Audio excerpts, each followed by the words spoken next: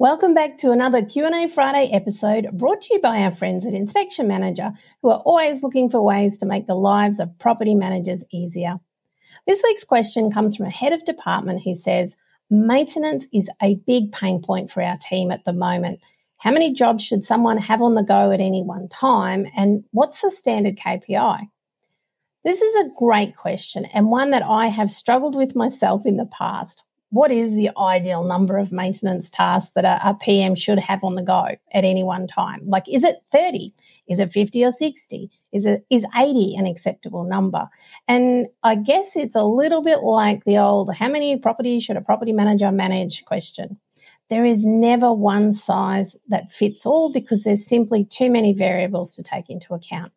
A portfolio made up of 30-year-old houses is always going to have a whole heap more maintenance than one with apartments less than 10 years old. Likewise, an extreme weather event in your area is naturally going to push that number up.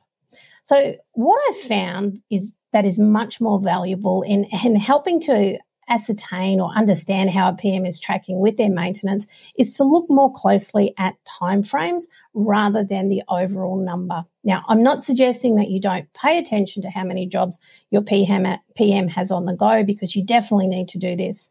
If it suddenly blows out, you need to be able to understand why so that you can put a process in place to manage these. And let's use our common sense here. If someone has 300 jobs on the go and is managing 120 properties and you aren't receiving any complaints and they don't seem to be under the pump, then there is probably an issue with how they're using your system and more training is required. What I'm suggesting you do is more about providing your team with specific timeframes around how long a job should take to move through the various stages of a repairs process until it's finalised. And these stages or steps are pretty easy to look at in your software, but that's regardless of which system you're using. It's going to be easy to track the timeframes.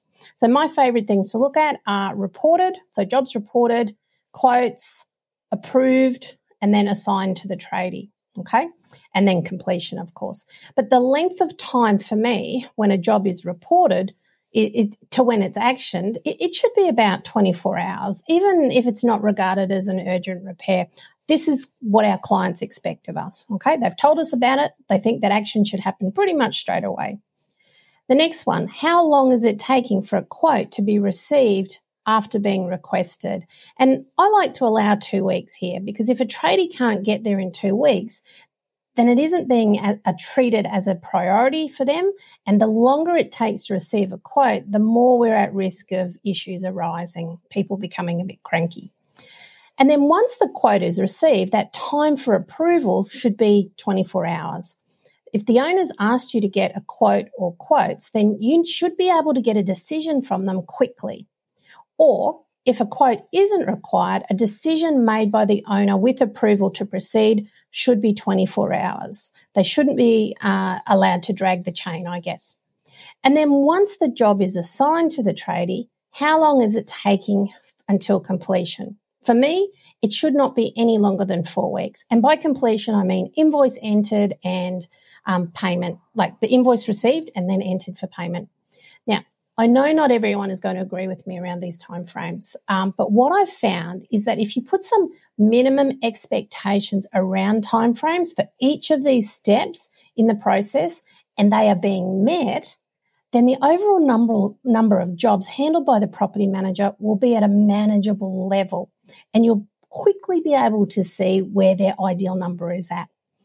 And because you have provided specific timeframes for your property manager, they will be following up more to meet those expectations, which then makes it easier for them to communicate with their owners and tenants about what is happening, keeping everyone in the loop. And voila, maintenance no longer becomes a massive pain point. I hope this helps answer your question.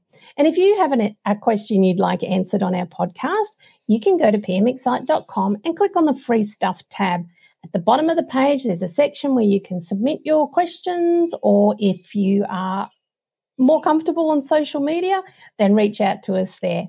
And while you are on our website, if you haven't already done so, be sure to enroll in our mini course about getting more Google reviews and how to handle any negative ones that you may receive.